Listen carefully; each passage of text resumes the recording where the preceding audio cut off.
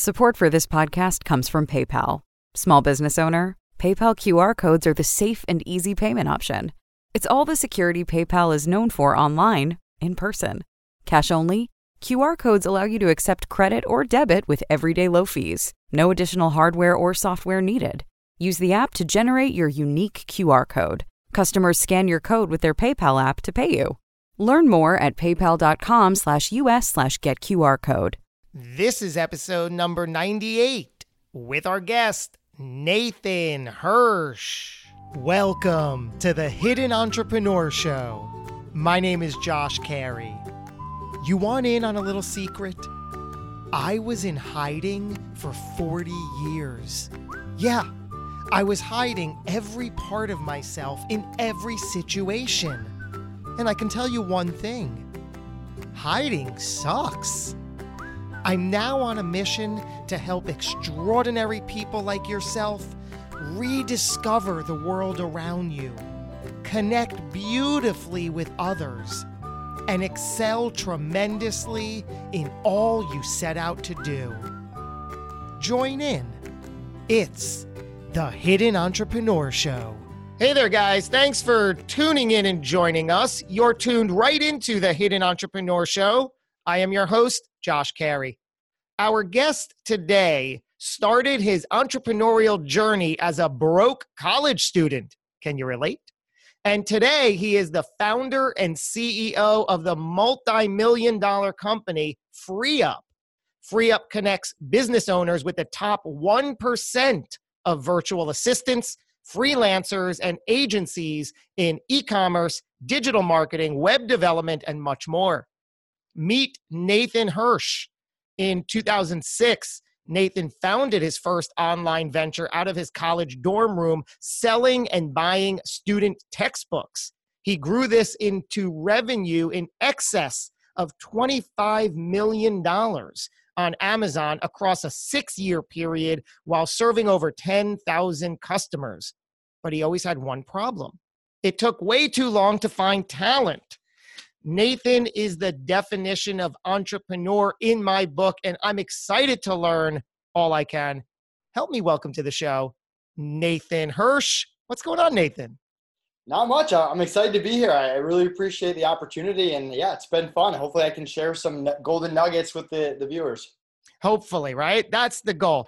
So there's so much here. When I was researching, I just love so much about this. And I see you as the epitome of entrepreneur. And that's what I really love about having this kind of conversation. So specifically, FreeUp, we know what it is. Side note, I love it. I've used it, and I had a fantastic experience with it.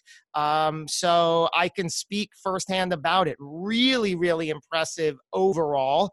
So thank you for all of that. Really helpful.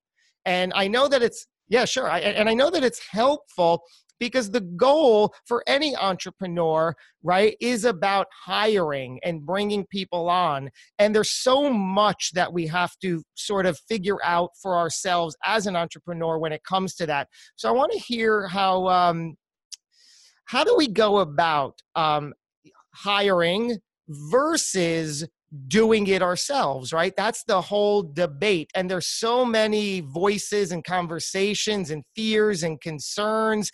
How do we know if and when we're ready? How do we know what we should hire for? How do we know if we should just, you know what, I'll just take the time to do it myself? So many questions. A lot of questions. And I think it comes down to why some of the most successful entrepreneurs are the laziest, right? They kind of know what they're good at. They're good at 1 to 3 things. And a lot of entrepreneurs, they'll go out there and try to learn everything. They'll take all these courses, all these different programs, and just try to become a master at so many things. And then you have the entrepreneurs that are like, I'm good at sales. I'm good at processes. That's all I'm going to do.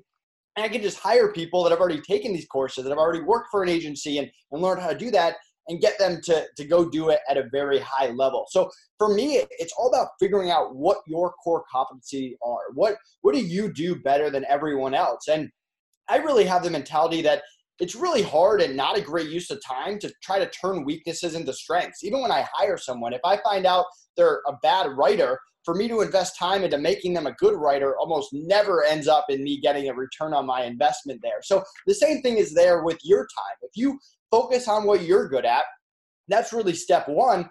And from there, I like to look at the numbers. I look at how much money did I actually make last month and how aggressive do I want to be? If I want to be really aggressive, maybe I'm investing 40 to 60% of my profit back into the business, into hiring.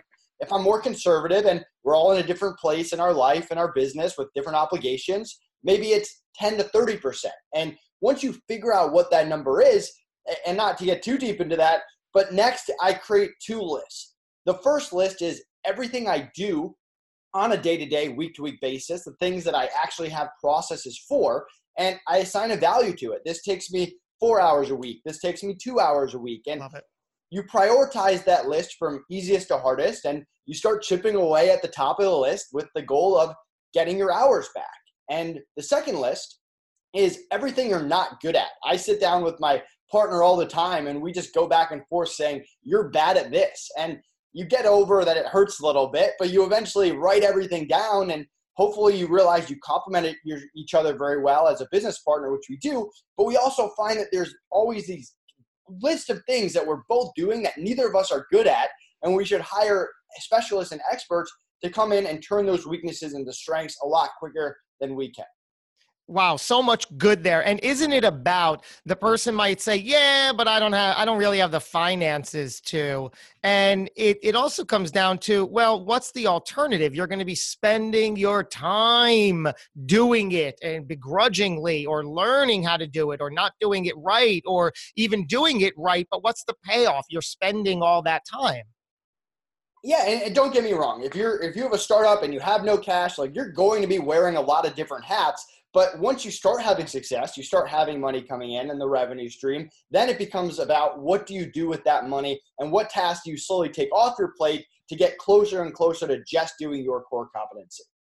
Yeah, I love all that, because let me put it into perspective of this very thing I'm doing here. You're a podcast host, so you know that even producing one show, making one episode a reality, there's a plethora of things prior that go into it that have to be done one way or another, during it and post. Leading up to it. I don't do it alone. I can't do it alone. I don't have a big helpful team, but what I'm starting to do, like you said, is list out some of the things that I'm currently doing that, you know what, I really eventually wish I'm not the one that wants to be doing this. So I have it on a very side burner, like, okay, the next hire is going to be someone to do that. And the brilliance today, no matter what the task is, oh, there's somebody proficient that can do it. Right. And yeah, I mean, it's very similar to, I mean, when I started my Amazon business, knowing what your time is actually worth. Back then, my time was worth nothing. It was probably worth less than $5 an hour. So I should be doing every little $5 an hour task. As you get farther along and the business becomes bigger, hopefully your rate goes to $100 an hour and then $1,000 an hour. And then you have to decide, is it really worth it for me to do this $25 an hour task? Or should I continue to just stay high level, sales, marketing, expansion, big picture stuff, and hire people to do everything below? What is, on the Free Up platform, what are some of the low hanging fruit jobs that somebody could hire for? So I like to divide it into 3 different levels. So you got basic, mid, and expert. So a basic level virtual assistant, a lot of time when you think of virtual assistant, it's that basic level, non-US, $5 to $10 an hour. They have years of experience because we're not a marketplace for newbies, but they're followers. They're there to follow your systems, your processes. So that could be customer service. It could be bookkeeping. It could be sourcing products. I mean, we both might hire someone for customer service, and we could both hire someone with 5 years of customer service experience, but the way that you do customer service is going to be way different than the way I do. So they're followers. Then you got the mid-level, the specialists, the graphic designers, the bookkeepers, the content writers. You're not hiring a graphic designer to teach them how to be a graphic designer, but they're not consulting with you either. They're doers. They're to take projects and execute them at a high level. And then you got the experts, the high-level freelancers, consultants, agencies. They can project manage, they can run Facebook ads, they can handle conversions, they can manage, let's say, your Amazon account, whatever it is. And they're there to bring their own strategy to the table and to execute things at a high level. So you're not going to hire an expert and say, do it my way. So it really just depends on where you are in your business. If you're someone that's stuck in the day-to-day operations and you can't get out, you got to hire those followers. If you just have those projects piling up, you got to hire some doers and crank those out. And if you're someone that's taking on something new, let's say it's Facebook ads, you have to decide, hey, is it a good use of my time to spend the next 6 months learning how to be a Facebook ad expert? Or should I just hire an expert to come in and hit the ground running right from the beginning? This industry you're in is very competitive, and you've made it work. What do you attribute that to? I know part of your pitch is that you interview and vet and only take on the top 1% of applicants. And what I also love is that it's based on skill, attitude, and communication. Talk to me about those three things and why those are so meaningful. Yeah, so back in the day, I used to hire people for my Amazon business, and I would hire people just for skill. Someone that have a great resume, someone with a lot of experience, maybe they got some 5-star reviews online, and 3 months later, it would blow up in my face, and I was sitting there wondering why. How is it possible that I would hire someone that was so talented and have it just be a complete waste of my time? And I slowly realized that skill was just one part of the equation, and that we really wanted people that had not just the skill, but the attitude and the communication as well. So going through them, skill. We don't need everyone to be a 10 out of 10. I hire people that are 5 out of 10s. I let people on the platform that are 3 out of 10s. What I care about is that you're honest about what you can and cannot do, and you're priced accordingly. There's a time and a place for everyone. So we put people through skill tests. If they're a graphic designer, we look at their portfolio. If they're an Amazon expert, we have the Amazon questions. So skill is different depending on what they're claiming they can do, but the attitude and the communication is the same across the board. For attitude, we do one-on-one interviews. We look for people who are passionate about what they do. They're not just in it for the payments. If you hate bookkeeping and I hate bookkeeping, if we hire a bookkeeper, they need to love being a bookkeeper as much as I love being an entrepreneur. Those are the type of people that I want to work with. They have to not get aggressive the second something doesn't go their way. They have to be able to take feedback without taking it personally. There's a lot of attributes that go into someone with that ideal attitude. And then communication is everything. It doesn't matter what their attitude is and what their skill is. If me and them can't communicate at a high level, it's not going to work out. So we have 15 pages of communication best practices that they have to memorize and get tested on before they get on our platform.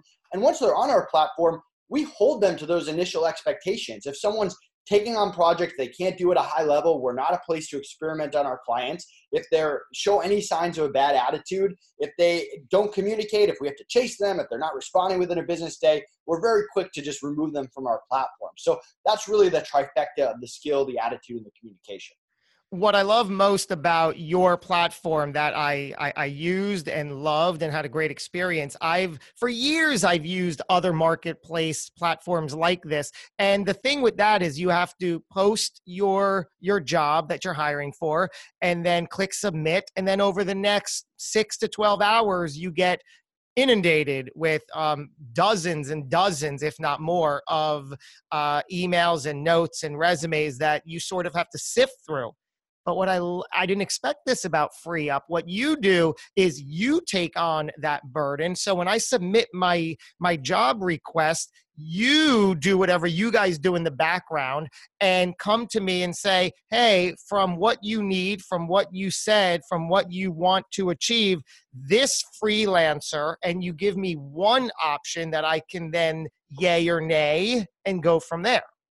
Yeah, so we set the default as 1. We're pretty good at getting it right on the first try, but we'll send one person. But if you're like, hey, send me 3, send me 5, we're more than happy to do it. We understand that everyone has their own hiring process. But I mean, for me, back in the day, and I was using the other platforms out there, I didn't want to go through 50 applicants. I wanted to just hire someone today. And for me, that's really the beauty of FreeUp. I mean, don't get me wrong, the pre-vetting is great. I'm all about customer service. We have that no turnover guarantee where if someone quits, we cover replacement costs. But the biggest thing for me is time. I can always make more money. I can never get my time back. So for me to put in a request, get someone quickly and get started with them, to me, that's where the value's at as an entrepreneur. And that's what I wish I had back in the day that I kept looking for. And when I couldn't find it, that's when I built Freya. So let's talk about hiring from the entrepreneur's point of view, because I know not everybody feels like they're capable of it, that they're good at it. What's your thought on what's needed and, to be a good boss, a good leader, to hire? Yeah, I mean, the way I look at it is no one has a 100% hiring record, right? I don't, you don't, no one out there does. If you hire enough people, you're going to make mistakes. And there's so much outside of your control, right? From their personal issues, they get another job offer, whatever it is. You have to focus on what you can control. And what you can control is the planning that I talked about before, about setting your budget and figuring out what you want to take off your plate. The interview process, which the skill, the attitude, the communication, and really making sure that that person is the right fit for you and in your working environment, because even the best freelancers in the world aren't the best fit for every single client out there. It's the setting expectations after the hire, getting on the same page right from the beginning, which is where so many entrepreneurs go wrong. And then it's everything after that, the feedback loop, asking for feedback, giving feedback, how you manage, how you lead, how you talk to people. I had a client that I was dealing with yesterday who keeps going through VAs because she just talks to them in a way that no one wants to be talked to. And until you change that, nothing else matters. So you really have to focus on what you can control and not worry about the other stuff. And I mean, if you want to scale your business, hiring is the only way. There's very few $1 million a year or $5 million a year solo entrepreneurs out there. If you want to scale your business, you have to hire. So true. What is, let's now talk about trust, because I know, and I want to hear it in context of your past, because I know in your prior business ventures, you found yourself wanting to step away for a little bit, but then having to deal with trust. Yeah, I mean, trust is one of those things that it's very easy to break and hard to build a relationship on trust. I mean, overall, the question I get asked a lot is just about security. And the way that I like to look at it is, I mean, it's so hard to get on our platform. We let in 1 out of every 100 people. Once they're on our platform, the average person cares a lot more about staying on our platform, getting more clients, making sure you're taken care of, than they do about jeopardizing your business or your situation in any way. Now, even if you hire your best friend to sit right next to you, there's always a chance they do something stupid and jeopardize your business. So the risk is always going to be there. There's nothing I can do to make that risk zero. And you can have them sign all the NDAs you want. I mean, are you really going to chase someone across the Philippines over a piece of paper? You can set up LastPass. You can give user permissions. Those are all good things. But the number one way to really build trust and protect your business is building relationships with people that you work with. I mean, I've had people that I fired. I've had people who quit on me and they didn't want to hurt me. I didn't want to hurt them because we had built the relationship. So for me, that's the part that gets lost. I see a lot of new clients when they're trying out the platform, like, oh, how can I structure this NDA or make sure they don't get the access to this email account? I'm like, no, focus on the relationship first. That's really the thing that over time, if you can build that relationship, you get in a situation like mine where I have people like Cheeks who's worked with me for 8+ years, and Marius, who handles my billing team, who's a rock star, and I could go on and on of these A players that I get along with great. I actually have a virtual assistant from the Philippines coming over for dinner tonight who's been on my team, so that's kind of cool. She just happens to be in Orlando. But you build those kind of relationships, and the risk just continues to get lower and lower and lower. I love that you bring relationships into this, because I know you feel very strongly, as I have in my current world. I see the value and I'm experiencing the value of networking. And I used to shy away from that word, like just I don't want to go to events, I don't want to go to breakfasts, I don't want to do all that. But it doesn't have to be about that, right? It's just about, even like this, we are networking. It's just about finding ways to connect authentically with people online. And I think that all of that would help lessen your fear and not come to the table with this insecure, desperate fear base that you almost will then be attracting, which is what I did my whole life. I was needy, desperate, insecure. And by coming forward with that, I didn't attract the people that were right. I attracted the people that were validating my neediness and insecurity and desperation, and that never worked out well. So by the mindset in place, right, being secure and professional and building these relationships, however you can, that's when you could minimize that risk and meet the right people who want to do the right work with you. Yeah, and I don't know if I've shared this on a podcast before, but the first thing I do every morning is try to network with 3 people, just reaching out to them. And I mean, yes, it's led to clients over time, but I don't go in with a sales mentality. It's led to partnerships and relationships and different opportunities. And sometimes there's a way that I can just help them, and sometimes there's a way that they can help me. And you also learn from it over time. You mentioned like being needy back in the day. I mean, back in the day, I was a salesperson. I would go in hard and aggressive, and it took me a lot of times of getting rejected and no one wanting to talk to me to change my approach on how I network. So you learn and you grow and you build relationships, which opens up lots of other opportunities. And I completely agree with everything that you said.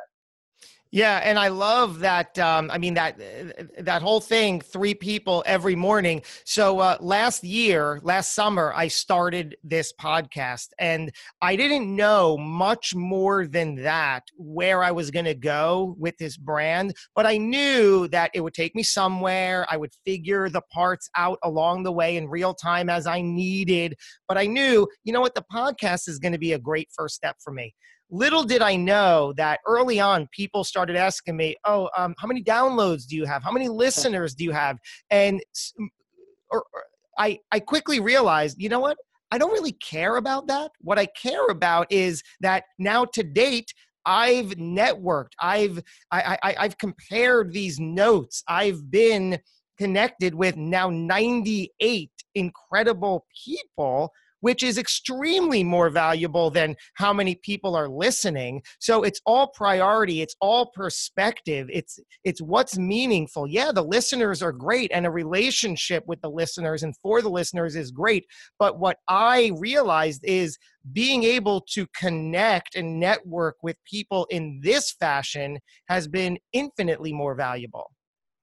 Yeah, completely agree. I mean, networking is key. What's that old saying? Like your network is your net worth, which it's funny. Back in the day, so with my Amazon business, I kind of had discovered Amazon before most people. This was back in 2008, 2009, when Amazon was just becoming more than a bookstore. And I figured it out. I spent a lot of time, a lot of trial and error. And I kind of felt like I had this big secret, and I didn't want to talk to anyone because I didn't want anyone to steal my ideas. And hindsight's 2020, because all these people that came like slightly after me that learned Amazon, they became all the gurus. They started networking. They started teaching everyone else how to sell on Amazon. So there I was. I discovered it before a lot of them. I had success before a lot of them, but I was so focused on being really selfish, for lack of a better word, and not sharing and not adding value to other people, that it held me back. And when I started Free Up, I kind of went in with the mentality that I need to do a complete turnaround, and I want to network with everyone. I want to help people. I want to give people knowledge about hiring, even if they never try or create a Free Up account. And when you go in with that value, a lot of different opportunities open up that weren't there before. It's so interesting because what I hear you saying is something that I want to expand on. No matter what your business is, whatever the product or service, it's so much more than pushing that out to the marketplace, right? It's teaching, educating, connecting, communicating in and around that, where that becomes the next logical step. Right, 100%. It doesn't matter what your business is. I mean, if someone wants to steal your business, copy your ideas, like, they're going to do it whether you network or not. And the networking is going to open you up to learning other ways and learn how to pivot and change your business and improve it. I mean, that's why masterminds and different conferences are so effective. But yeah, I mean, I've completely changed my attitude, and networking with people over time has just led to the most amazing relationships, and even podcasting. I just launched my podcast not long ago, and that in a few weeks has opened up opportunities that weren't there before. That you almost couldn't have even projected. Yeah, absolutely. Right. When you just talk to people without the mentality of going in for the sale, that you go with no agenda and you tell them about your business, they tell you about yours, and you find commonality, you find how you can help each other, really awesome things happen. And it also might not present itself for a year or longer. a conversation you had, or it might down the road, you're like, oh, I don't know how that's even going to turn into anything. And then it just simmers. And then one day it does. That's the beauty of it. I want to come back and see how you got, again, you accomplished all this in your 20s, multi-millions, et cetera, successful businesses, solving a problem, learning all this. What was life like growing up for you as a child? What kind of child were you? So my parents just left. They were visiting for the weekend. And growing up, my parents were both teachers. My dad taught at my high school. My mom taught at my kindergarten. And I always grew up with the mentality that I was going to go to school, get good grades, get into college, get good grades, get a job, work for 30 years plus, retire. And that was going to be my life. And that was their life. They worked for 30 years. They're retired now. They're crushing life. They're traveling the world. They did a great job saving every penny on a very modest salary. And there's nothing wrong with that, but that's just not what I wanted. And I knew that at a very young age. When I would take math or business courses, I was excited. I would get A's easily. And when I took a class that I didn't care about, whether it was bio or any type of science, I mean, I would do the absolute bare minimum to get in and out of that class as quickly as possible. And it used to drive my parents crazy. Not throw in that I've never really liked authority. I think a lot of entrepreneurs kind of resonate with that. They don't like being told what to do or how to do it or have to. I mean, just looking at the clock at work is very similar to working at the clock at school. You're almost like trapped there with no flexibility. And I hated it. So I would rebel. I would talk back to teachers. I mean, I wasn't going more than that into like drugs and alcohol or any kind of thing like that. But I was right on the edge of just someone who was a smart aleck talking back to people and not really caring what people would say or that direction. So when I did get to college and I had to pay for my own college, I told my parents, I was like, I'm going to get straight A's across the board. If I'm paying for this, I'm going to get it. And they almost gave me the, like, yeah, right. Even though they supported me, they just had never seen me do it because I would always just get good grades in the subjects I wanted and not care about the others. I ended up getting Dean's List every semester in college. So when I put my mind to something and I actually wanted to do it, I could do it. But I think that led to a lot of, I don't know, like just back and forth with my parents because they always wanted me to go in one direction and I always wanted to go in another. So then how did the textbook thing come about? Because that happened in college, right? Yeah. So I was a broke college kid. I was looking for extra side money. And I kind of knew that college was a ticking clock for me because I'd had these internships in high school and at the beginning of college. My parents always made me have a summer job during the summers, 40 full-time, 40 hours a week. And all my friends were outside playing. I was inside working, learned a ton about customer service, about sales. But I also just learned I hated working for other people. So when I got to college, I was like, all right, I got 4 years to start a business. I'm going to get my college degree and have it in my back pocket so that I don't end up homeless at the end. And I started hustling and I started buying and selling people's textbooks, competing with my school bookstore. I created a little referral program. I used that summer money to buy the books. And before I knew it, I had lines out the door of people trying to sell me their books to the point where I actually got a cease and desist letter from my college telling me to knock it off because I was stealing too much of their business. So I kind of pivoted. I had sold some books on Amazon. No one really knew what Amazon was. I thought it was pretty cool. I could have this 24/7 store, and I just had to figure out what to sell. And I started experimenting with outdoor products and sporting equipment and video games, typical college guy stuff. And I just failed over and over and over. And the only thing I could get to sell were these books. And it wasn't until I branched out of my comfort zone a little and found the baby product industry that my business took off. So if you can imagine me as a 20-year-old single college guy selling millions of dollars of baby products on Amazon, that was me. And it was all trial and error and reading the market. From there, I had to pay taxes. So I met with an accountant. And one of the first questions he asked me was, when are you going to hire your first person? And I kind of shrugged him off. I was like, why would I do that? That's money out of my pocket. They're going to steal my ideas. I can work 7 days a week. I love what I'm doing. And there you go. He just laughed in my face. And he said, you're going to learn this lesson on your own. Sure enough, my first fourth quarter comes around, busy season, and I just get destroyed. I'm not prepared at all. I'm working 20 hours a day. My grades go down. My social life is destroyed. And I somehow make it out to January because I just worked until I couldn't work anymore. And I think to myself, I can never let that happen again. I need to start hiring people. So I know nothing about hiring. I post a job on Facebook. This guy in my business law class messages me. I go, "You're hired." I didn't even interview him. And he ends up being an amazing hire. He's smart. He brings a lot to the table. He makes my job easier. He's my business partner, Connor, on both Amazon and FreeUp. Oh, that's how he came. Oh my gosh. Go ahead. My first hire. So there I am, this punk kid thinking, man, this hiring thing is easy. You post a job on Facebook, someone shows up, you make more money, your life becomes easier. And that's when I just proceeded to make bad hire after bad hire after bad hire, learning a ton along the way, going into the remote hiring world because I got sick of dealing with college kids, and eventually to FreeUp. So that's kind of the short version on how I went from a broke college kid to starting the book business, the Amazon business, finding Connor, and then getting into the remote hiring world. I read that your parents instilled a financial education into you at a very young age. True? Yeah, my parents are great and amazing, and I'm fortunate they put up with me when I was a punk kid. But they've always been supportive. I mean, they don't care what I do as long as I'm happy and I don't end up in prison. I don't end up homeless on their doorstep. If I wanted to become a dancer or a business owner or a teacher, whatever it was. So for me, they were all about finances. I mean, I grew up next to, I lived in East Longmeadow, and I went to school in Longmeadow because that's where my dad taught. And everyone in Longmeadow, their parents were doctors, lawyers, dentists, big business owners. And there I am, my parents were both teachers. So growing up, I didn't really understand it because you always want more. You always want what your friends have. But they were amazing at saving every little dollar. I mean, we didn't have cable until I was in high school.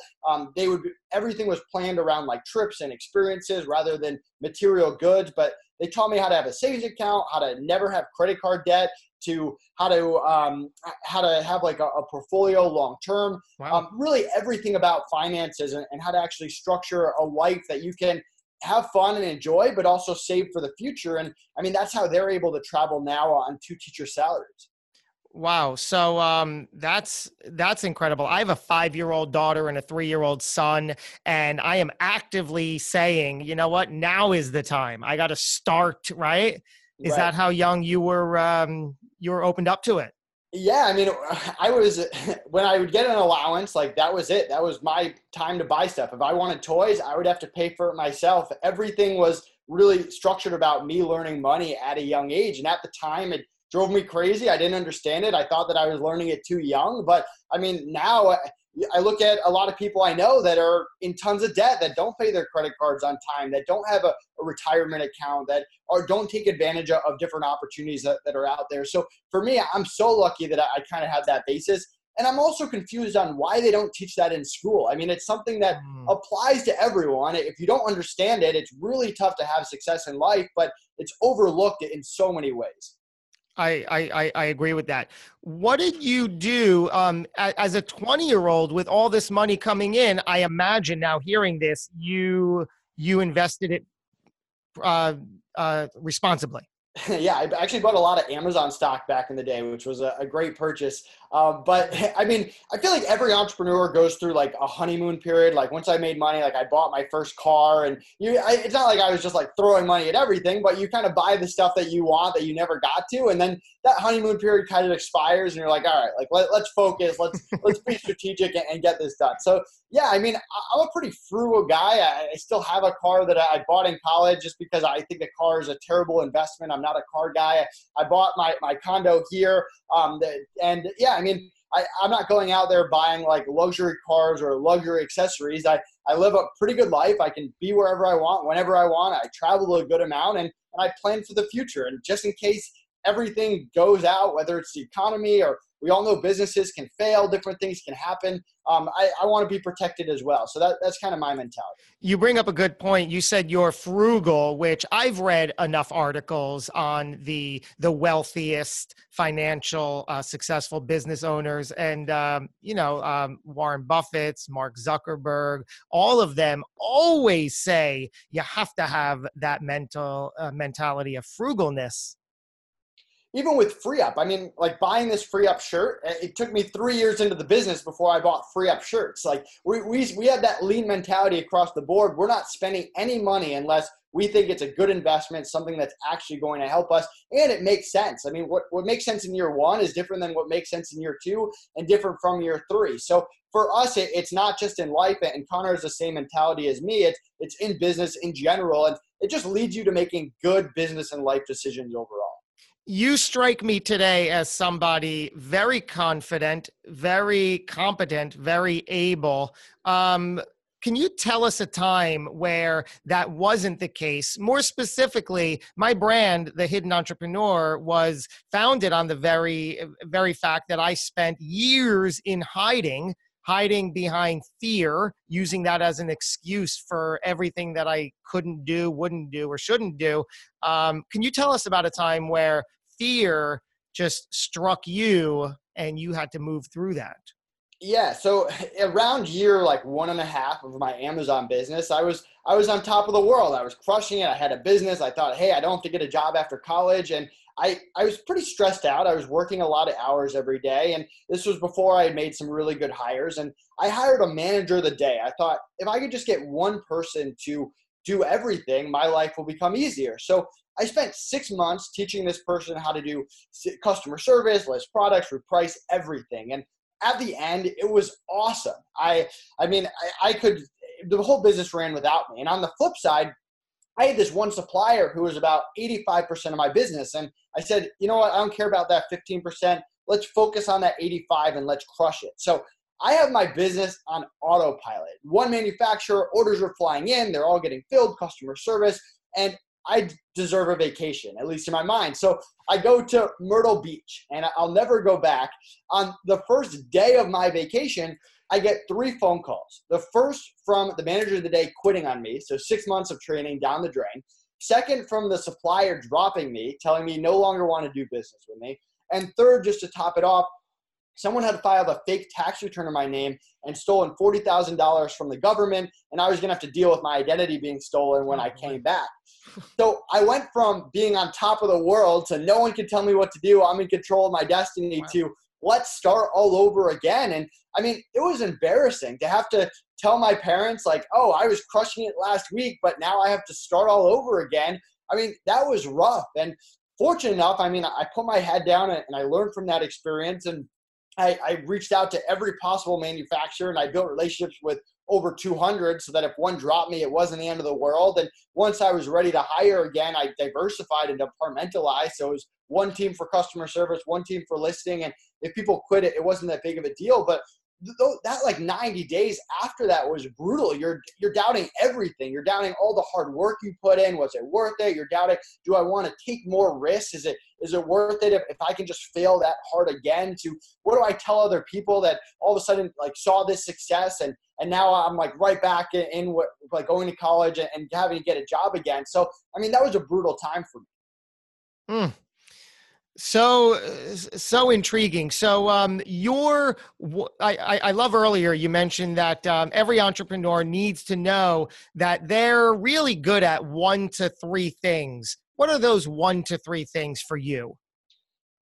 Yeah, I'm good at sales. I come from a point, now I'm not pushy as I was before, but I come from a point of generally wanting people to have a good experience on my platform and actually listening and understanding what people's problems are and turning into a solution that hopefully involves free up. So I've got the sales processes is big for me. I mean, everything from our customer service to our billing to our lead generation, all that stuff is processes that I've developed, and customer service. And for me, I think you asked before, how do you compete with like the big players, the Upworks and the Fivers?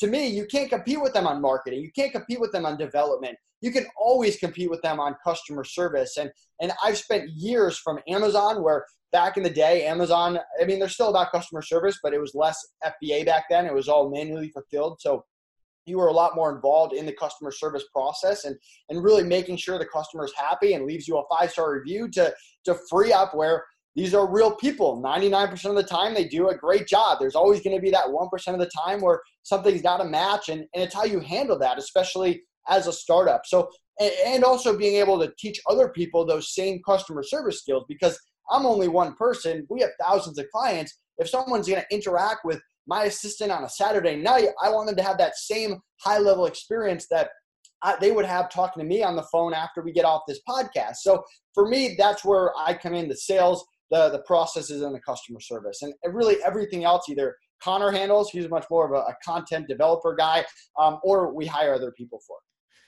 The thing I'm learning most about myself and how entrepreneurship works these days for me is that it's not only about what you do out here, it's what goes on in here. Of course, the mindset and how you treat yourself and your habits have been the most pivotal thing that I needed to change. Really taking an honest look at my bad habits, what was not serving me, what am I not doing, why am I doing them, so I can get rid of them and replace them with better ones. And I know at least one thing we have in common with that in a daily routine is we both wake up early.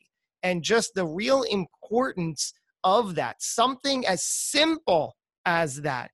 Instead of somebody making an excuse, get up 15 minutes earlier this week and see how that feels. Stop hitting the snooze button, which I've learned is detrimental. And if you just literally get up when the alarm, much better for everything. So instead of making an excuse, you could really get up earlier because, as I've learned, and I know you have too, how you start that morning and taking the time you need to mentally, physically, emotionally prep for the day is everything. Yeah, absolutely. So I mentioned my parents were just here and they left like pretty late last night, and it's been a long week. I mentioned I got engaged and all that. So to this morning, I actually slept in, which I normally don't do. And I can already tell how far behind I am in the day.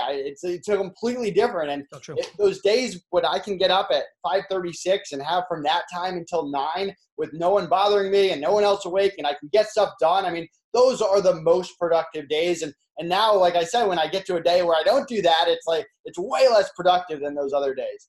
It's so true. And again, if you're listening or watching, no matter who you are, where you are, what your issue or roadblock is, getting up early or getting up earlier is something you can do. Instead of looking at the big picture, whatever that goal is, I have to lose 50 pounds, I have to make $50 million, whatever your goal is, instead of seeing it as this massive thing, the only way you achieve things is by these slow, steady, incremental wins over time. And something like getting up early, which I teach in part when applicable.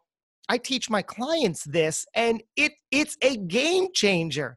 They come back and they're like, you know what? I'm getting up early, and it just works. It's so simple.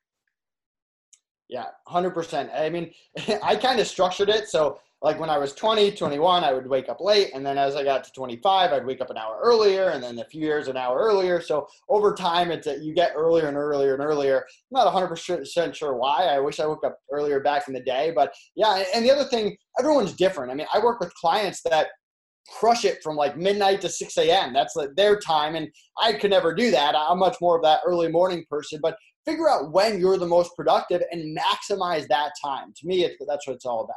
Oh my goodness. I used to be the night owl, and that was my thing. I'm like, leave me alone. I'm working. I'm getting things done. I'm doing things. And then over the past handful of years, I became a morning person, and I never thought it would happen, but it happens. And again, you just have to listen to yourself and see what's happening. Looking back on a younger version of yourself, what conversation would you have with that person? Oh man, that's a great question. So for me, it's all about treating people better. I mean, I tell a story about how I used to have 50% turnover. I opened up an office in Orlando, probably one of the worst business decisions I ever made. And I hired people, and people just kept quitting on me. And I couldn't figure out why. And eventually I asked the same person who had quit for the same role, like 3 different times, 3 different people for the same role quit. And I asked him to do an exit interview. And there's only one type of exit interview, and that's a really uncomfortable one. And I'm sitting there across the table. I'm pissed at him for wasting my time. He's mad at me. And I just asked him for feedback. And he just hit me to the gut. He told me everything that was wrong with my hiring process, my management, my leadership, how I talked to people, the culture I created, other people in the company. And it hurt a lot. But I should have written that guy a check right there, because that information saved me hundreds of thousands of dollars in the future. It lowered my turnover below 5% now. I mean, I can't even remember the last time someone quit on me. And the whole mentality of stop having I'm the boss and I have to talk down to every little person. No one wants to work in that environment anymore. And for me, if I could go back to my old self, I would definitely tell myself to treat people better, learn how to become a better leader, a better manager. But I also came from that management style. I mentioned I only really had 2 internships. The intern I had at Firestone, which was the bigger one, I had a manager who was a successful manager by the money, but everyone hated working for him. He would stress everyone out. He would talk down to people. No, he wasn't really nice. And that's the management style that I learned from. I thought that's how you have success. And I really carried that over into my business. And it took me years of feedback and then eventually getting that brutal feedback to really change it around. And I wish I changed it around earlier. Do you believe that everything happens for a reason? Yeah, I mean, I believe that every failure is there for a reason. It's just a lesson. You have to learn those lessons as you go. And no one has an entrepreneurship journey that just looks like that. It's a lot of ups and downs, and you really have to become like numb to all of that. When you're on top of the world, you have to stay humble and know that you're one bad thing away from getting knocked off the pedestal. And when you're up below, you got to stay focused and say, what did I learn? How can I fix it? How can I avoid making those mistakes again? And I feel like if you have that mentality, then yes, everything does end up happening for a reason long term. It's so true that it's all, I mean, you hear it over and over, but it all, failure and frustration, it's all part of the process. And what I'm learning and have learned is that it's like if you're baking a cake, you can't bake the cake without the eggs, right? So the eggs are the failure. As you in order to succeed, you're going to be met with failure, with resistance, with frustration. It is part of the almost necessary process that you just have to come to accept. And okay, it's not that bad. It's just part of the whole. Now, how do I move on and continue baking this cake? Yeah, completely agree. What are you spiritual or religious in any ways? I don't talk politics or religion on podcasts. Sorry. Just a rule I have. What about the spiritual side of things? I'm not, no. I'm very much more in the logic. I mean, my parents are both teachers. I consider myself a more logical person than spiritual. What if I asked, what do you believe happens when it's all over? That I probably won't answer on a podcast. I just work with too many clients over a course of different things, and I don't want to offend anyone. Absolutely fair. Respected. I appreciate that. So I will leave you with this final question. Nathan Hirsch, how would you like to be remembered? I want to be remembered as someone that changed the hiring industry, not just for the client side and making it easier for them, but there's a whole nother side in the freelancer side that they don't like competing against 50 people for every project. They don't like having bad clients or having to chase payments. I want to make it better for both sides. And I mean, one of the best things, one of the greatest moments is when we hit $7 million. We paid out $7 million to freelancers last year. Like, that's cool. People were showing me their houses, their cars, things they were able to do because they could grow their freelance business because of the Free Up platform. So for me, it's less about like how many houses I bought or whatever. It's all about how many people were we actually able to impact and along the way change the way that people hired or the way that people were able to get projects. Spectacular. How do we wrap all this up into one nice bow? What are we really saying here? What is the next thing that anybody listening should now do to make this as productive as possible? Yeah, I mean, being an entrepreneur is hard. There's going to be lots of ups, lots and downs along the way. You have to learn from it, and you have to stay focused on hiring. I mean, if you weren't good at marketing, you wouldn't just say, "Oh, I'm not going to market my business anymore." And you can't do the same thing on hiring. Too many people, they make some bad hires, they don't know what they're doing, so they just try to do everything themselves. That is a guaranteed failure when it comes to business. You're going to have to hire people. Focus on what you control. Focus on getting better at it. Feel free to use my platform or any of my free resources if we can help you get better in any way. And that's really what it's all about. When you surround yourself with A people, really awesome things happen. Absolutely agree. Such a pleasure, Nathan, to have you join us. Thank you so much for coming on and opening up in the way you did. Really cool to meet you. Yeah, great being here. And any listener, if you create a Free Up account, you get a free $25 credit to try us out. Wow. I love that. Thank you. $25 to try out. Very helpful. We'll link to all that. And I want to thank everybody for tuning in. If you're in the live broadcast, thanks for spending your time. If you're tuning in to the native podcast version on Apple Podcasts, Google, or Spotify, leave a review. I love reading your thoughts. Well, we're going to do this again before too long. I appreciate you and your time. Thanks for tuning in. Go get 'em. Thanks for listening to the Hidden Entrepreneur Show. Make sure to subscribe through iTunes or Google Play so you can get notified every time we publish a new episode. And we'd love to hear your thoughts with an honest review on iTunes. Finally, follow us on your favorite social media platforms to keep the conversation going with Josh Carey and today's guest. Until next time. This podcast is a part of the C-Suite Radio Network. For more top business podcasts, visit c-suiteradio.com.